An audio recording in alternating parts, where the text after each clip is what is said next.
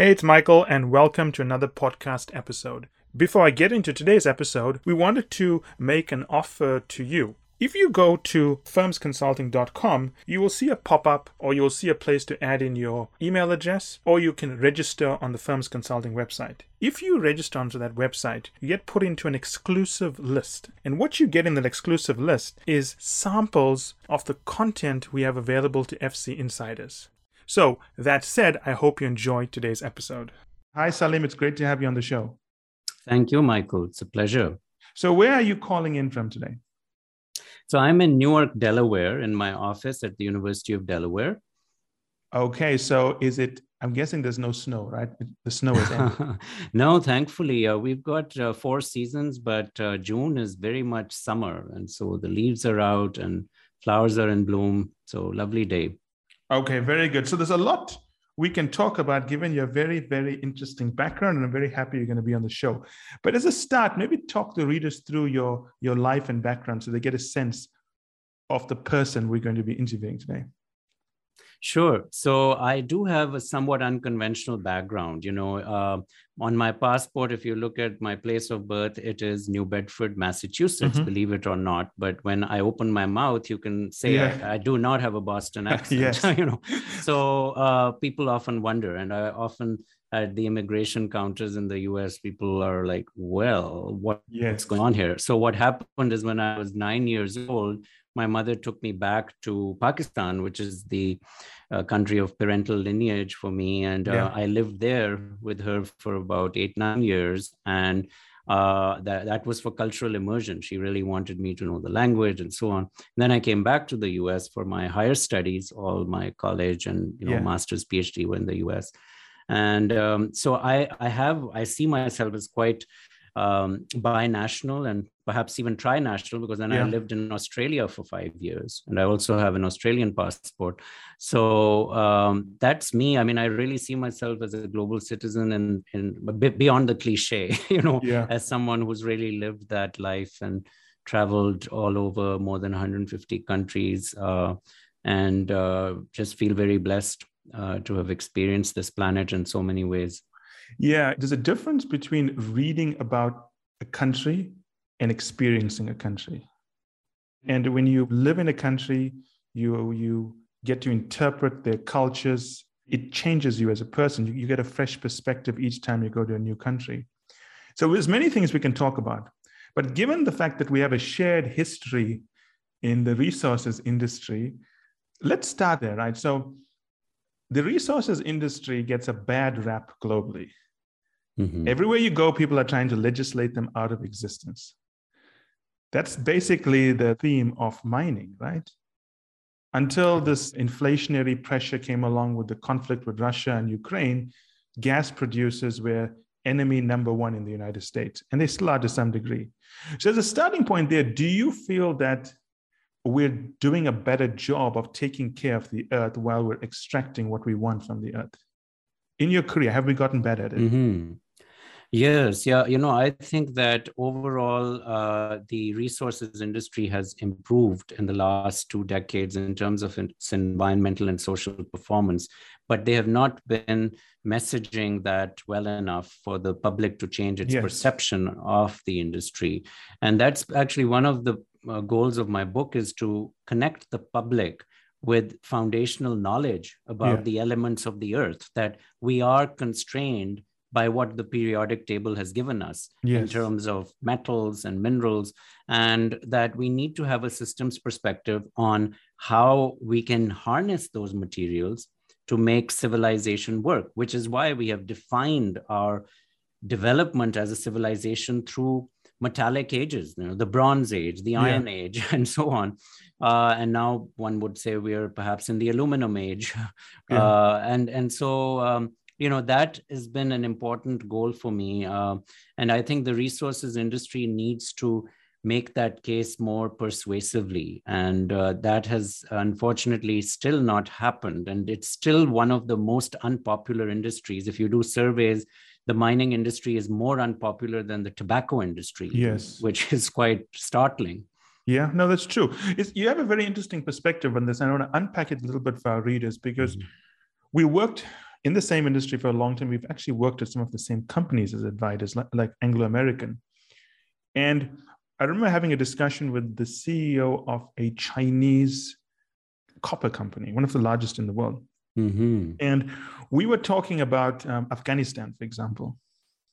And one of the cases I was making to him is that because he was thinking about whether it would look good from them from a PR perspective to be going into Afghanistan so soon. Mm-hmm. And one of the arguments I made to him is that if you look at Afghanistan, it's effectively a failed state. And, JP Morgan is not going to open a branch in Afghanistan. Mm-hmm. Starbucks is probably not going to open a branch. Ford is not going to build a factory there. The only people who could actually do something good for Afghanistan are resource companies. Mm-hmm. They would need to go in, build a refinery, extract the metal, start paying a salary, build the roads, build the hospitals, build the schools, so that you can build some kind of a middle class, which then other companies would follow through to build their businesses off. Now, given the role mining companies play in so many failed states, why do you think the world overlooks that? I think because mining is very disconnected from the end use products, mm-hmm. which people are using in their daily lives. And they just don't make the same connection in terms of where those elements are coming from, which are making their computers work or making their cars run and so on. So that has been a big challenge for the industry because it's not a very vertically integrated industry, right? So that makes it more difficult. Now, I mentioned aluminum or aluminum as it's called in the US. That is one of the exceptions in terms of a metal which has had more vertical integration. And you will see the difference because a lot of times, we have people like Alcoa, which was one of the earliest mining companies. They also made foil. They made a huge array of consumer products around aluminum. And that completely changed also the perception of aluminum as a metal during its heyday. But you don't have that for copper, you don't have that for iron ore and so on, and for gold indeed. So gold has a slightly unusual characteristic because it has some cultural attributes which have allowed it to still have, more traction with the public. But certainly with the other metals, we haven't seen that. So that's one of the reasons. But then the other reason is also that the industry has been very secretive, really. I mean, if you think about some of the mining companies, in South Africa, certainly De Beers is, of course, now part of Anglo American, but it was at one time a separate company and one of the world's earliest and largest diamond mining companies. If you read the history of De Beers, they actually stated that we want to be secretive. We want to be, the one of the authoritative biographies of the founders of De Beers. It's called The Last Empire. Mm-hmm. And in that book, there are some quotations which are quite remarkable. There are like buildings in London with no marks, and they don't want people to even know about them, that they exist. So that's where the diamonds are often sorted and so on. So there's been this allure of secrecy, which also made it easier for people to have conspiracy theories and so on about the mining industry. Yes. So it's an industry that never relied on the end consumer. Therefore, it never built the capability to manage its image for the end consumer. And, but De Beers has obviously changed significantly since those secretive days. And they now want to be known as a distinctive diamond brand, right? So De Beers has gone through some real changes in that regard because they did go into retail then eventually, and they opened stores and so on. But then there was again a pushback on that because there was this sense that they were being an easy target. And so it's been a constant struggle, especially for some of the luxury goods sector and the minerals which go into luxury goods, so gold, diamonds, colored gemstones, because within the environmental community, there's this sense that these are not needed by society. And so one of the things I've always tried to do in my work is to make the connection between what is perceived as greed and what is need. And often people think that they're two separate things. One of my earlier books, it's called Treasures of the Earth. And in that, I made the case that need and greed are actually connected. And even though we have that famous quotation from Gandhi that, the world has enough for everyone's need, but not enough for everyone's greed, I would respectfully counter Gandhi and actually say need and greed are connected, because the greed, or perhaps the luxury demand for something like diamonds in a developed country is what meets the needs of a country like Botswana, which has really risen from rags to riches because of diamonds. If it wasn't for diamonds, there is no doubt that Botswana would still very much be far more impoverished than it is currently. So I think that need-greed connection needs to be made also more cogently by the industry. I like what you're saying. It's a very smart way of thinking about it, because oftentimes, especially with Western consumers, we don't understand the impact across the value chain of what we are doing. I've worked with people when I was serving diamond companies who would want to outlaw the diamond industry. Yeah. But they don't understand what would happen to a country like Botswana if you did that, and who's going to step in to create an alternative industry. So it's about yes, clearly conflict diamonds, funding of illegal activities and illicit activities, traceability of goods, very important things. But it's not about doing one thing that's going to put someone else's life at risk. Exactly. Yep. And finding that middle path between having a much more responsible extractive enterprise and choosing your locations for where you mine much more carefully. And on the other hand, completely opposing extraction because there's this history of very negative colonial enterprises and so on. That's the other problem, is we have this persistence of memory of, there's no doubt there's been a really dark history of a lot of these companies. But if we just languish in the past, then we will not be able to move forward. I mean, that has been true of so many other industries, been true of so many other political leaders, but we do need to be able to have a more prospective view of change. So, yeah, I mean, when I was leaving consulting many years ago, I was working with this oil and gas company, and they were trying to convince the German government that if you do what you're planning to do with combustion engines, oil, and phasing it out and going all electric and renewable, you're going to lose a sector that brings in the bulk of foreign exchange earnings for Germany, which is the automotive sector.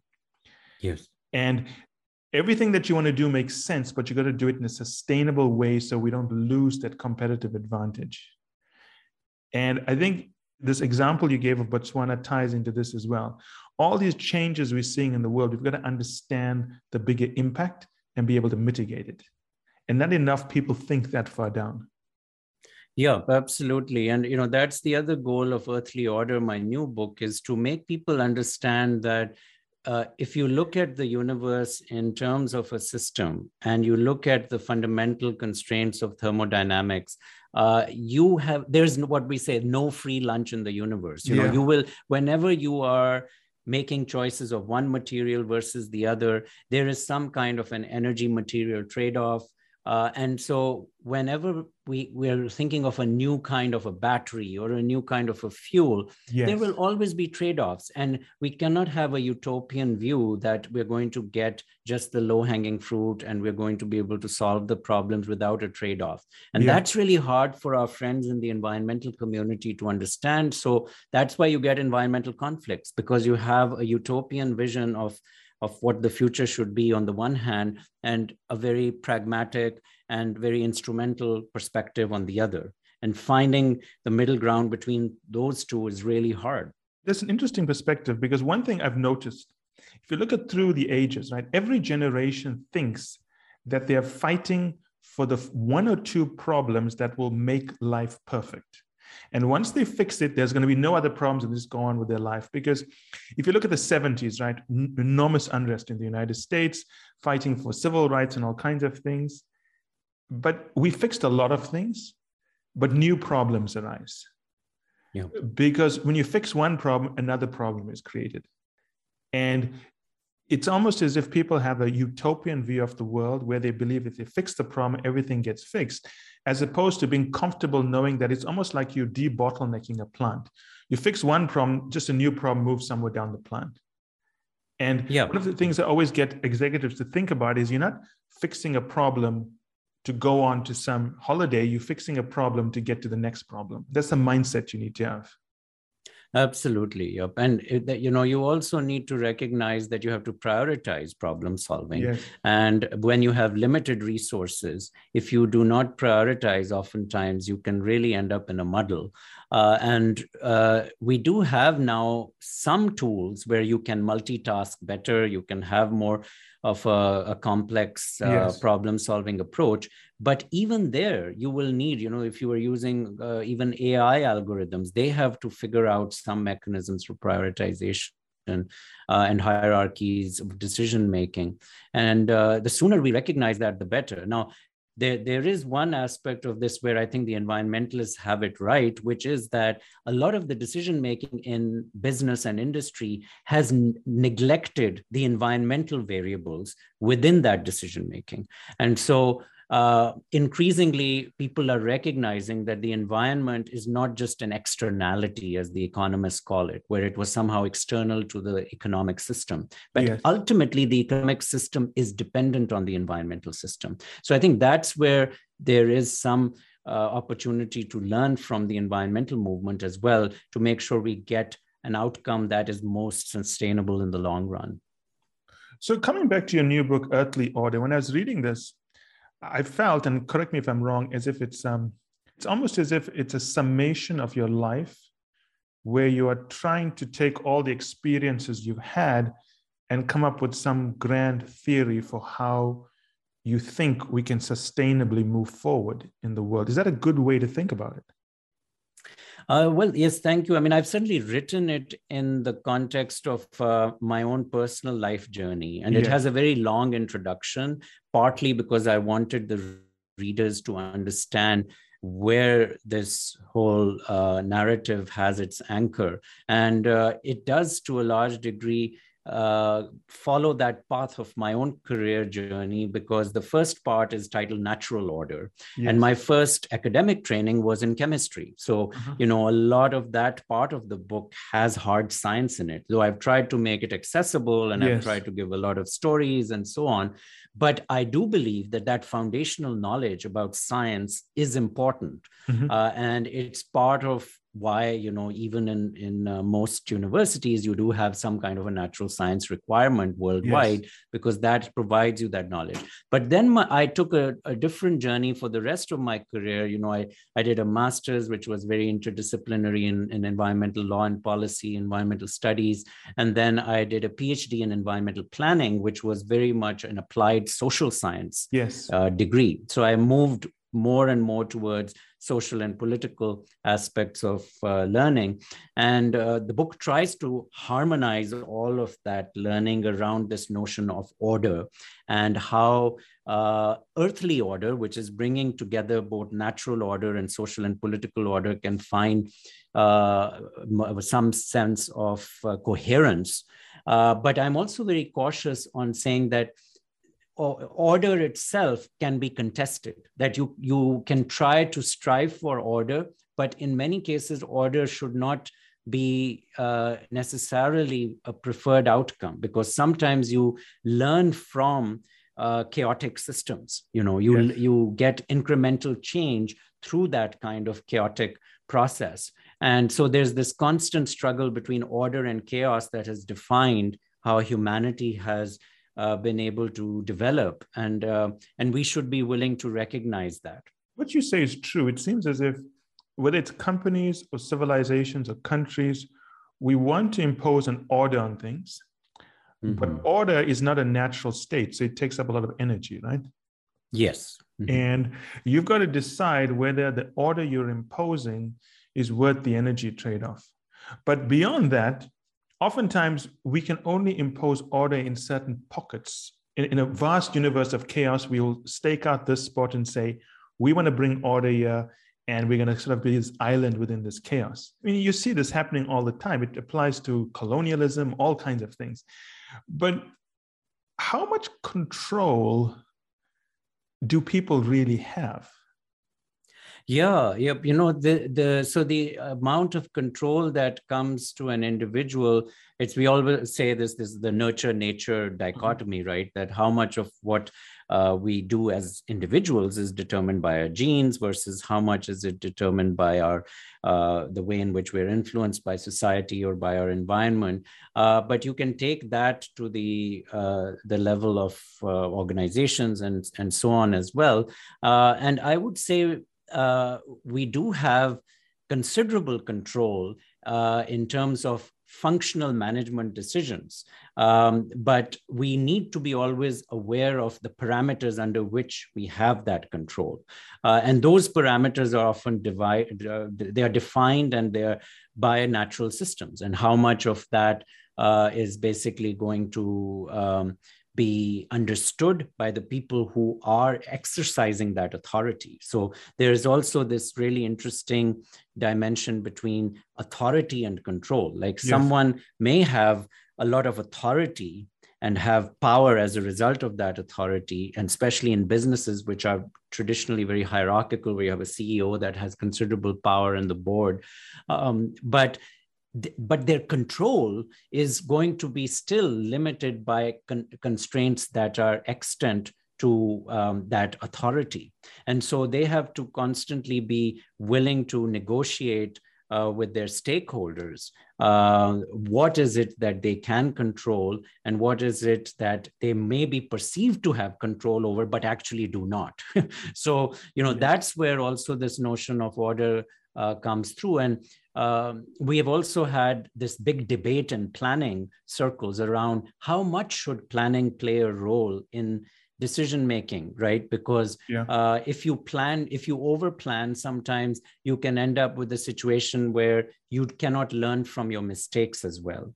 And there was a very famous paper in the 1950s and 60s, and there was subsequent research called The Science of Muddling Through. It was written by a guy named Charles Lindblom. And he argued that we should be willing to have incremental change rather than plan everything out, because we learn much better from incremental mistakes. But what happens is that process can be also very inefficient. So if you just muddle through, you can end up in a situation where you do not have the luxury of time to be able to prevent some kind of change that has no reversibility. So with climate change, for example, one can argue, if you just went the route of incrementalism, if you passed a certain tipping point, you would not be able to change it. So that's why planning is so important. And so that's going to be the real trade-off constantly in terms of all decision making. How much should we muddle through? How much should we plan?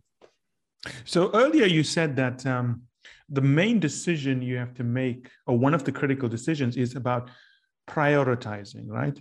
It's about deciding within the constraints of a limited resources where you're going to deploy these resources. And then we started talking about control. So if you look at an example like the former Soviet Union or apartheid South Africa, initially, the system of control they imposed, one could argue, was necessary to protect the region, whether it's the former Soviet Union, right? But at a certain point, the cost of keeping that control became so expensive that it basically bankrupted the countries.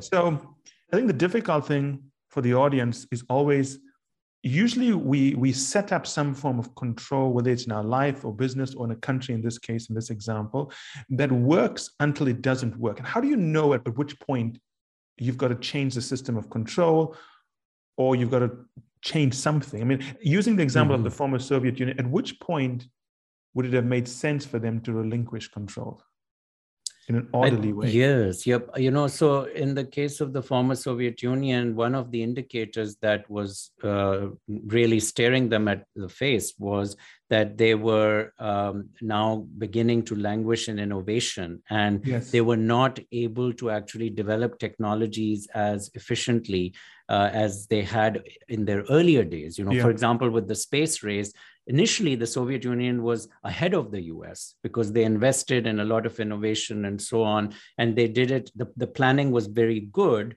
But then what ended up happening was that they began to just tolerate inefficiencies in the system, and they began to subsidize inefficiencies. Yeah. And it led to the point where, for example, when it came to the space shuttle, the Soviet space shuttle program collapsed, basically. You know, they had these chassis of shuttles built, yeah, which never actually took off, whereas the US was able to move ahead. So, you know, that when you recognize that your control is actually undermining those kinds of efficiencies and innovations, that's a time to stop and think through, because that's where you start to then also lose human capital. You begin to get people disenchanted with the planning enterprise itself. That's a great example. I didn't know the story of the space program, but I remember reading a book. I can't remember who wrote the book. And it's a story of how Joseph Stalin's Red Army was able to mobilize after the initial attack by Hitler. And one of the most striking things in that book was how efficient the Russian military was at producing tanks that worked versus the Germans. And it's something that struck me because we always have this impression the Germans were more efficient during that period. So circling back, because there's a great example here, is that clearly the order imposed by the Politburo and so on in the former Soviet Union allowed them to marshal resources for the space program. But at a certain point, that order and control caused the system to atrophy.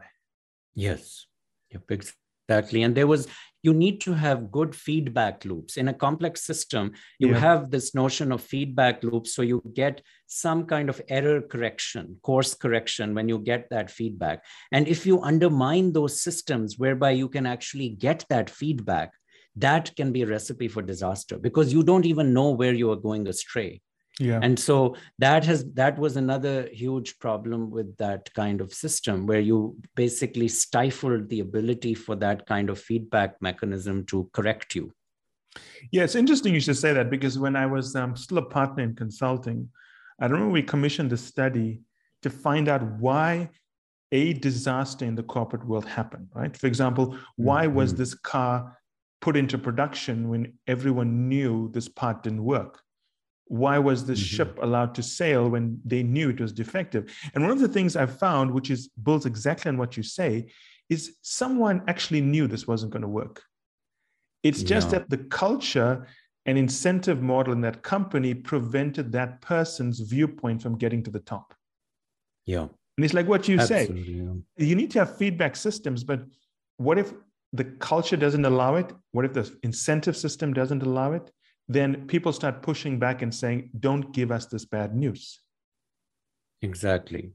Yep. And this is something that came out of research that was done on the Challenger disaster. There was a very famous book by Diane Vaughan, who's a sociologist, called The Challenger Launch Decision. And it looked at how even in NASA, which was meant to be a much more deliberate administrative structure, they fell into the same kind of situation where the feedback loops were not very good. And when you had so many contractors, in the case of the space shuttle, what ended up happening was the reason that you had the disaster was there were these O-rings, these little rings that were put in as a seal in a certain part of the technology, and they were temperature sensitive. So it was a very unusually cold day when they had that launch, and these rings did not function in the way they were supposed to because of that temperature. But when they went back to look at the records, there was a huge amount of warning that had been given by various people at contractors that NASA was using. Yes. But the communication between NASA and the contractors was not very good. And so it ended up happening that despite the fact that there was even one memo which said, there is the danger of losing the entire launch facility because of a catastrophic explosion. But none of that was read in the way it should have been. And so, that kind of thing happens. And sociologists of disaster have looked into these kinds of complex systems of how you can improve their performance, learning from those lessons. It was a great example because I also remember once dealing with a resources company that had a dam that collapsed, a slimes dam. Yep. And it was a very big deal. It made headlines and it was a disaster for this company. They lost their credit rating, their share price tanked. They went through so many audits and so on. But when we did the work to find out why no one knew, the thing is everyone knew about it. Everyone knew the dam was in danger of collapsing. There was tons of research done. But what had happened is that someone in the executive suite decided this was not a priority. Mm-hmm. It's just like the Challenger example. The people know. The question is, will they do something about it? Yep, exactly. And then also recognizing what has been called, also there's a term used by Charles Perrow called normal accidents, that, there in certain systems, if you are not conscious of your whole risk appetite framework, you start to get this notion of, well, these are normal accidents, that they just follow a certain kind of trajectory. And then, this leads to the conversations around risk in human societies and how we actually make decisions on risk.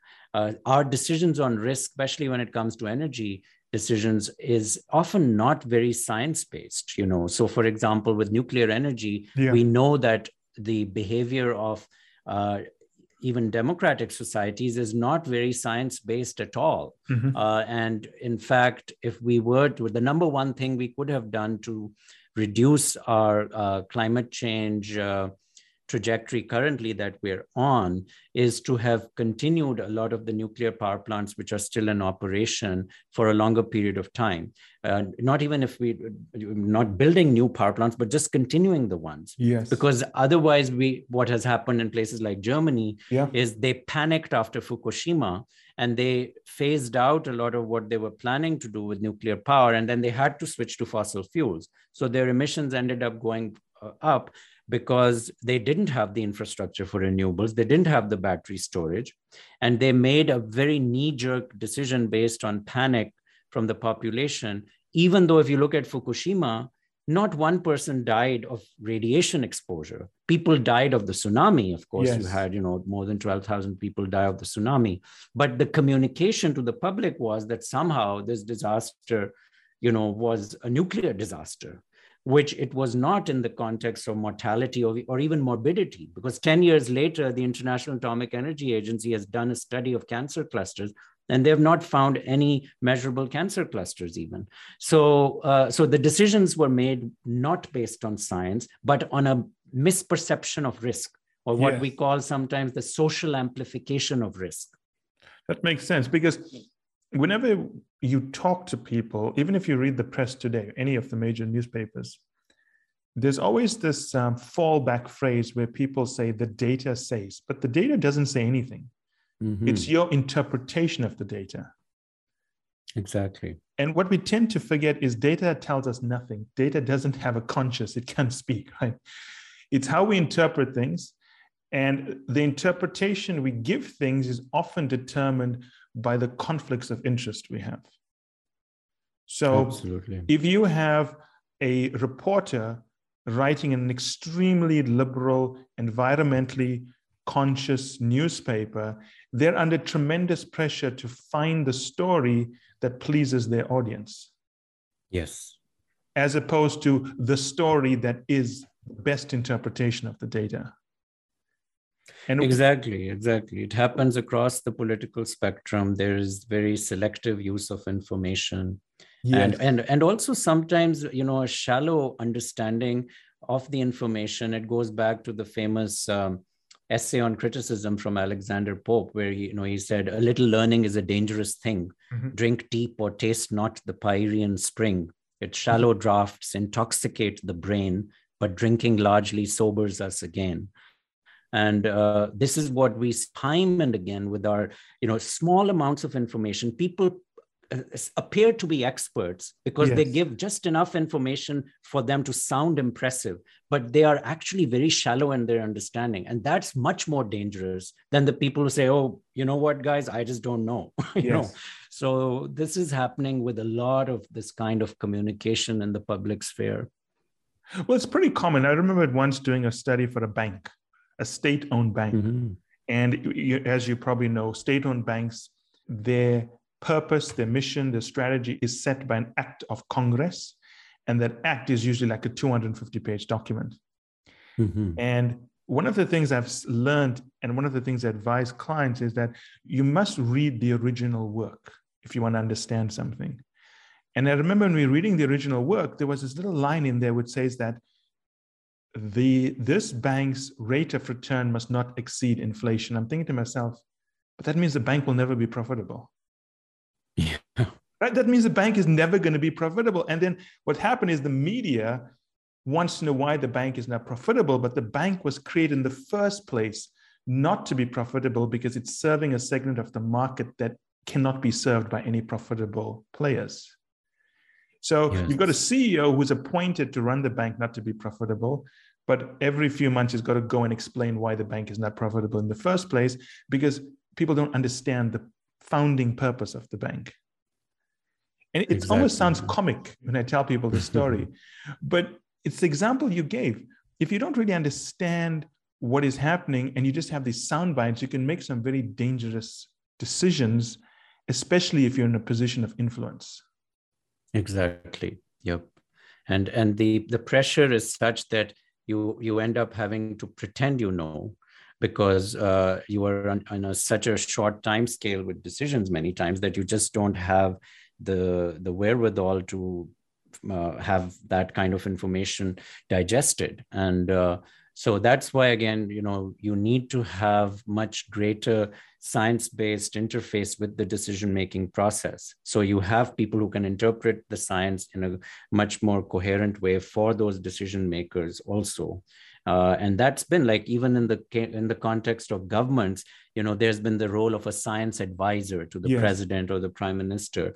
And increasingly now there is a realization that, those people actually need to have a greater level of authority in terms of how those decisions get communicated, because usually they're just brought up when someone is like, oh, we need, just some peripherally more information. Whereas many times you may think you know it, but you don't. And so now, that's been one of the things in the US. There's been a push to have the science advisor be part of the cabinet, for example. Other countries are also beginning to do much more of that. In China, certainly, there is a much more what we call a technocratic model of decision making. So they try to bring in more experts in terms of how decisions are made around certain processes. And we will need to move more and more towards that kind of an approach. The example you probably know about, which I'll recite for the audience here a little bit, is the example of Sri Lanka recently banning fertilizers. Yes, yeah. There were enough people warning the government that this needs to be phased in, because a blanket ban is going to lead to a significant decline in yield. And what has happened in Sri Lanka is sad, because the ripple effect means the country has defaulted on its debt, doesn't have enough foreign reserves to buy things. And this is an example whereby sometimes things seem popular. They are popular, but they shouldn't be done. Yeah, exactly. And this is the irony of it, is that, if we have democratic systems which do not consider these kinds of merit-based performances, then you end up with a situation where you can make these errant decisions and you can actually perpetuate that kind of negative populism. And so what we are seeing in a lot of the world is this kind of anti-science movement, because the people in authority and who have the megaphone, they are going on and on and on, perpetuating this sense that science is somehow elite. And science is not elite. Science is for it is the reality that we are living with. So being a scientist, we have this term citizen scientist, which I use with my students is, any person, someone even without any formal education can be a citizen scientist because they are seeing and observing the world. We can collect data from people who may not have any formal education, but because they have the natural sensations of living in the world, they can provide us really valuable information. So I think that has to come through as well, that science is not some elite enterprise, and that it should be part of the fabric of governance in a way which shouldn't make people feel uncomfortable. Yes, which obviously the next question it raises is about if we want a population that asks intelligent questions and makes informed decisions based on the data and they interpret it reasonably well, we need to invest in a population initially so that they can read and write, they study the right things in high school and so on. I don't think we do enough of that. Yeah, exactly. I mean, certainly we want there to be much more of what I call environmental literacy or science literacy, certainly. And right now what we have is we have a lot of environmental awareness, but we do not necessarily have environmental literacy, which would mean that much more depth of knowledge and understanding. And then also recognizing the kind of citizen science, which I was mentioning earlier, where the curiosity of people out in the public, even if they're not engaged in a formal education, you can have community workers who work with those people. There are going to be, street kids in India might not have the wherewithal to have a formal education to the depth that we want, but you can have community enterprises which can still get some really important information and literacy to them in the field. And we have this concept of what we call a science core, for example. There's an organization in California which basically gets people to go out in the community and create that awareness, even for people who may not have the time or the ability to have a formal education. So we need to think creatively about that kind of learning enterprise also, not just in a formal school setting, but something that's much more field oriented. Yes, I've traveled to, the last time I counted, was 54 countries around the world. Great. And one of the things I would always do when I go to a new country, it's obviously more than one city, is I would go to the most high-end mall in that city to see if it has a bookstore in the mall. Mm. It's a very interesting test because I've been to some major cities in the world where you go to the most high-end mall, where you have a Louis Vuitton store and so on, but there's no bookstore. Yeah. And I'm thinking to myself, what does it mean for this society that in the most prestigious mall in this city, there's no bookstore? Exactly. And it actually shocked me. Some of the cities which are world famous cities and well known around the world, you go there and there's no bookstore in the most famous mall. And I will give the credit to Asian cities. If you go to the top malls, you find usually more than one bookstore. In fact, I was in one Asian city, highest end mall, and there was a math tutoring center in that mall. Wow. And I thought to myself, this says a lot about the society just by how they decide what's important enough to put in this mall, which, if you consider the amount of rentals, a cost per square feet, it's going to be pretty high in this space. Yeah, absolutely. I mean, that kind of, cultural pressure for learning is something that we are really missing out on in this kind of highly electronic media environment where most people are getting their news from just browsing through a few links that they may get on their Twitter feed and so on. Yeah. There's a place for that. I mean, that can be the gateway. Absolutely. But that should remain a gateway and not become an end of itself. And you use that then for greater depth of learning. And now, I mean, certainly podcasts such as yours are providing an opportunity for people who are too busy to necessarily read everything, but at least they're able to digest depth of information in that environment. Audiobooks have done the same. Yes. And we're seeing that. But as long as people are willing to engage with that, the different format, but still having the depth of understanding. Yeah, the thing about, we spoke about this and it's come full circle to culture plays a big role here.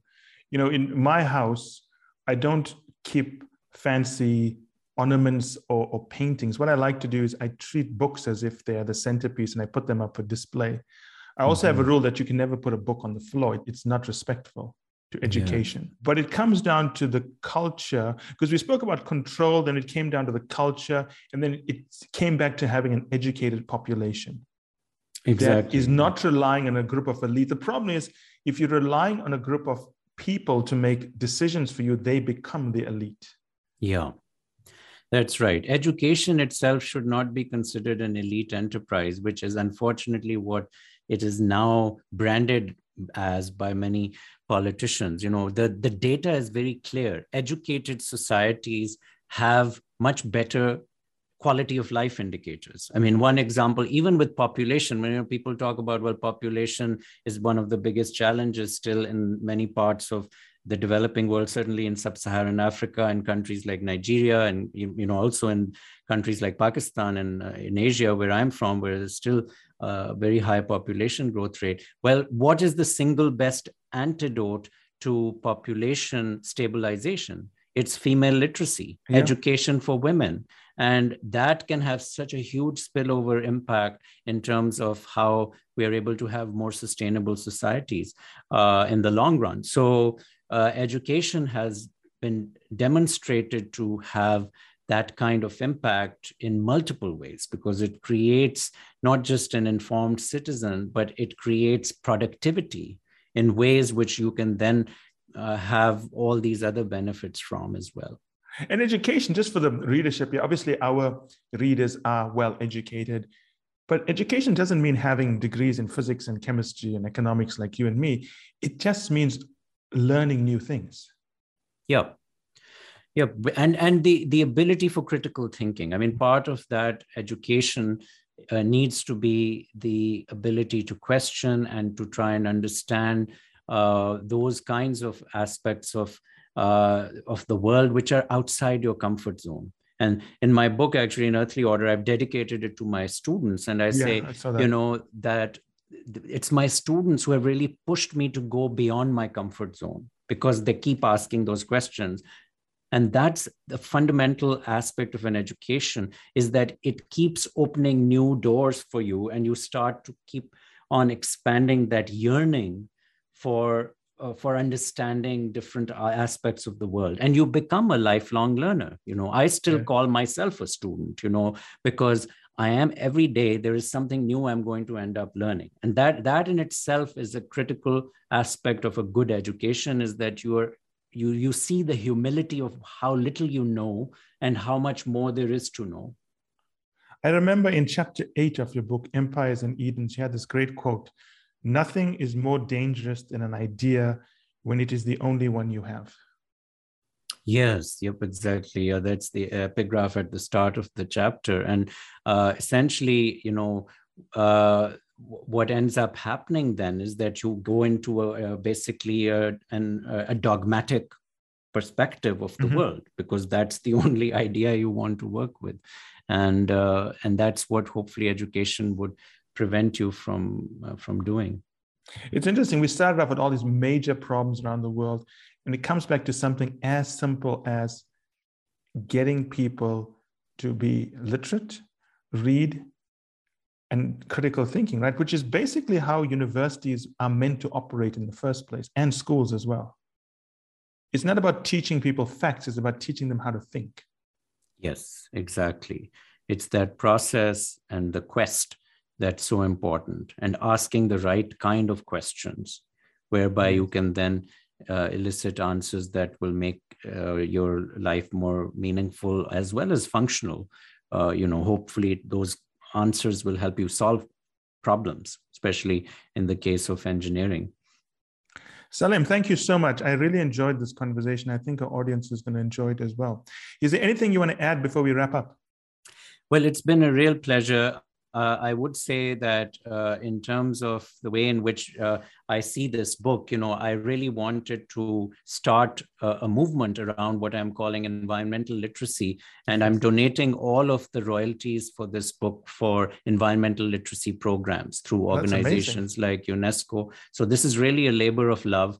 I feel that, I've been in a very privileged position as a tenured professor. I mean, I whatever I can do now to contribute to this through my writings and helping community members, that's going to be, for me, a legacy that's far more important than having a bigger bank account. I think that makes sense, because at the end of the day, a legacy and change is more important than anything else. Absolutely. So I enjoyed speaking to you, and I hope to have you back on the show again soon. Have a good day. Thank you so much, Michael. Take care. Ciao. All right. All the best. Bye.